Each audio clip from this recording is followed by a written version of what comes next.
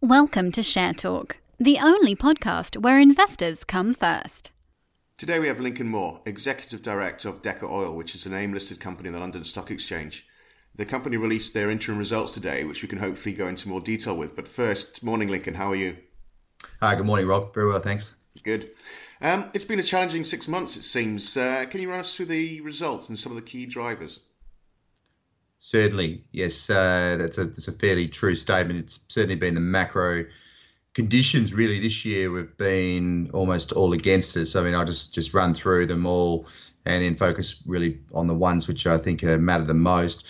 But of course, we entered this year's high season with quite strong expectations of further fresh fruit bunch growth on the back of the being pretty strong market the previous year, and of course increased the size of the mill and we started the year quite strongly in January, and we just, I think I've said it a number of times before, we just didn't see the growth in the fruit that they would expect. It was a very down year for fruit yields in the country and specifically in our region, and really what that sort of led to is, by I guess mid-February, the other millers as well as us became aware of this, and then you of course have a situation where typically competition for the fruit in the high season is not tremendous, but it was significant this year because everyone realised that the fruit was lower, and this is the time of the year when the most fruit's around. So there was a heavy increase in the prices of the raw materials, and then I guess when you couple that together with falling crude palm oil prices and the strengthening of the euro against the US dollar, which is the US dollar is the price palm oil is set at, converting to lower amounts in euros, which is effectively our currency of trade. You've had a combination of pretty terrible factors working against you. I mean, it's not complicated in terms of understanding the financial outcome. It's all the action is above the gross margin line. And really the main driver, because let's not forget, we've had weaker pricing environments in the past, and one of the, I guess, typical advantages of our business is that the fruit, or our major cost being the fruit, is linked to the crude palm oil price. So typically, if palm oil prices come down, we pay less for the fruit. So we do maintain that sort of semi-fixed margin. But obviously this year, just with the very strange conditions of lower yield, that sort of statement didn't hold true.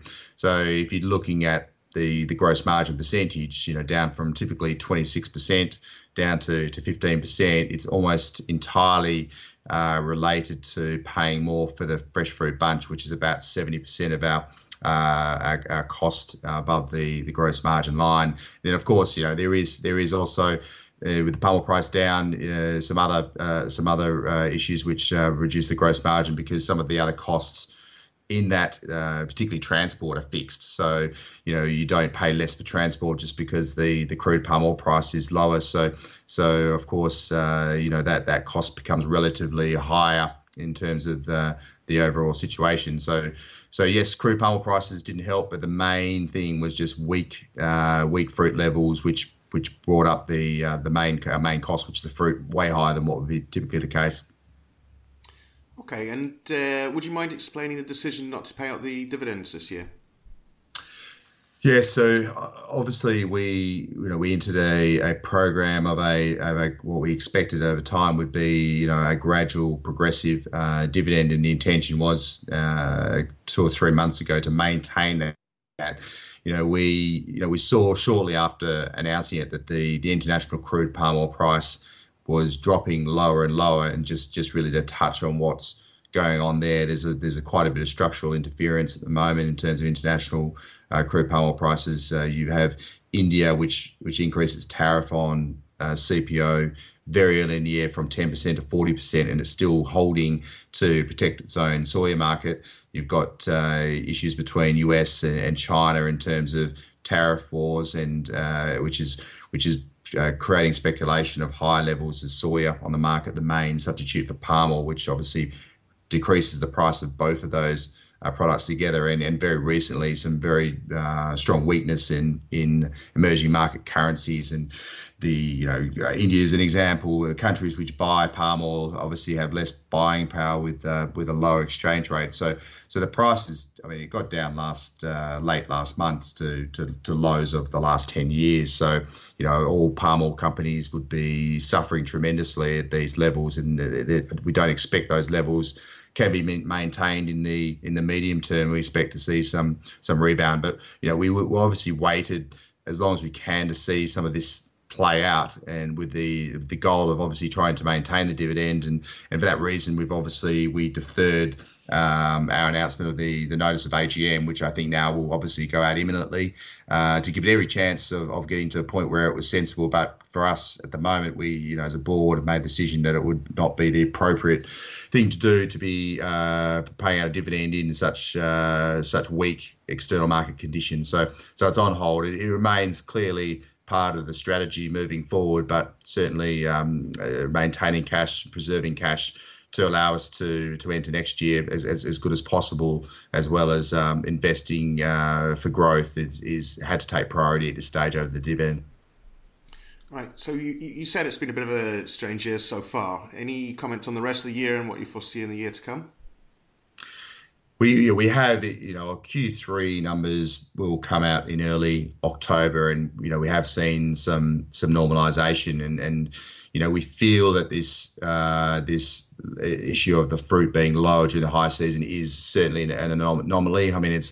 There's a number of reasons why we support that situation. One, of course, we have our own estates, and we can see that they're well off what they would normally be yielding at this time of year. So we can match the smallholder fruit volumes against our own estates. We also, the country publishes the smallholder and company estate production levels, and a number of the main companies, including ourselves, publish that data. And it's, I've got that data back to 2012, and over the last 6 years, we've either seen each year an increase in the smallholder fruit volumes or stabilisation. And this year it's across the board 20% down. So it does feel very much like it's an anomaly. If you talk to the agronomists, the technical experts, they're referring it to it as a rest year. It was a relatively strong fruit year last year, and this year is weaker. And typically that means that the following year is a lot stronger. One of our non-executive directors, Bernard Francois, was the former CEO of Palm Sea, which is a 300 million market cap palm oil company in Côte d'Ivoire. He saw this back in 2010 was the last time this took place, and then 2011 was very strong. So there is a strong optimism that the fruit levels will either return to normal or grow next year, which should alleviate all that pressure that we saw on the raw material prices, and see our gross margins return to typical levels. So I think, we'll put our Q3s out soon. I think that's going to show people that, okay, this is, this supports the case that this is just a one-off weak high season, and then we'll make sure we're as best prepared as possible to take advantage of what we expect could be a very strong high season next year. Okay, you said be prepared, and I think you've sort of answered the next question I'm going to ask, which is, what are your plans for maintaining and improving future production levels? Yeah, of course, there's things you can control and things you can't control. This year, what we couldn't control is the volume of fruit overall was so down. So inevitably you're going to be impacted. And I think in terms of just natural fruit levels, we expect those to be back to normal or higher next year. So that will naturally be part of the improvement. It's clear we're maintaining at least our market share. So really it's a case of things we can do to defend and to improve our market share. We're looking at possibly another logistics centre and some other initiatives to deepen the relationship with the small farmers and offer them things that others perhaps can't. I think it probably is slightly commercially sensitive to go into too many details on that, but we're making moves to enhance our market share. But looking back or stepping away from the short term, we know from our nursery, of course, we've sold 25,000 hectares equivalent of plants to small farmers in our region over the last 6 years, and we're not the only nursery. So this is material planting and replanting that's gone on over the last 6 years. So we still see that there's going to be, at some stage, a very sharp, we think, quite a big uplift in the fruit levels, which has always been the plan to start moving our mill towards its capacity. So this year we're probably only operating at 50% of capacity. So there's huge organic growth to come. And we have to make sure we maintain or increase market share and the fruit volumes overall increase. The last time we talked, you were talking about the Cashew Project being, it seemed like a good asset. What's the latest on that, and what are the next steps? Yeah, the situation with the cashews, of course, myself and Shay Cole joined the board, and we've worked with the team and bring in what we believe are tried and true key management on the general management side, on the engineering side, and the agriculture side. So the team is, we think, proven and very strong. It's an execution or construction phase process that will begin shortly.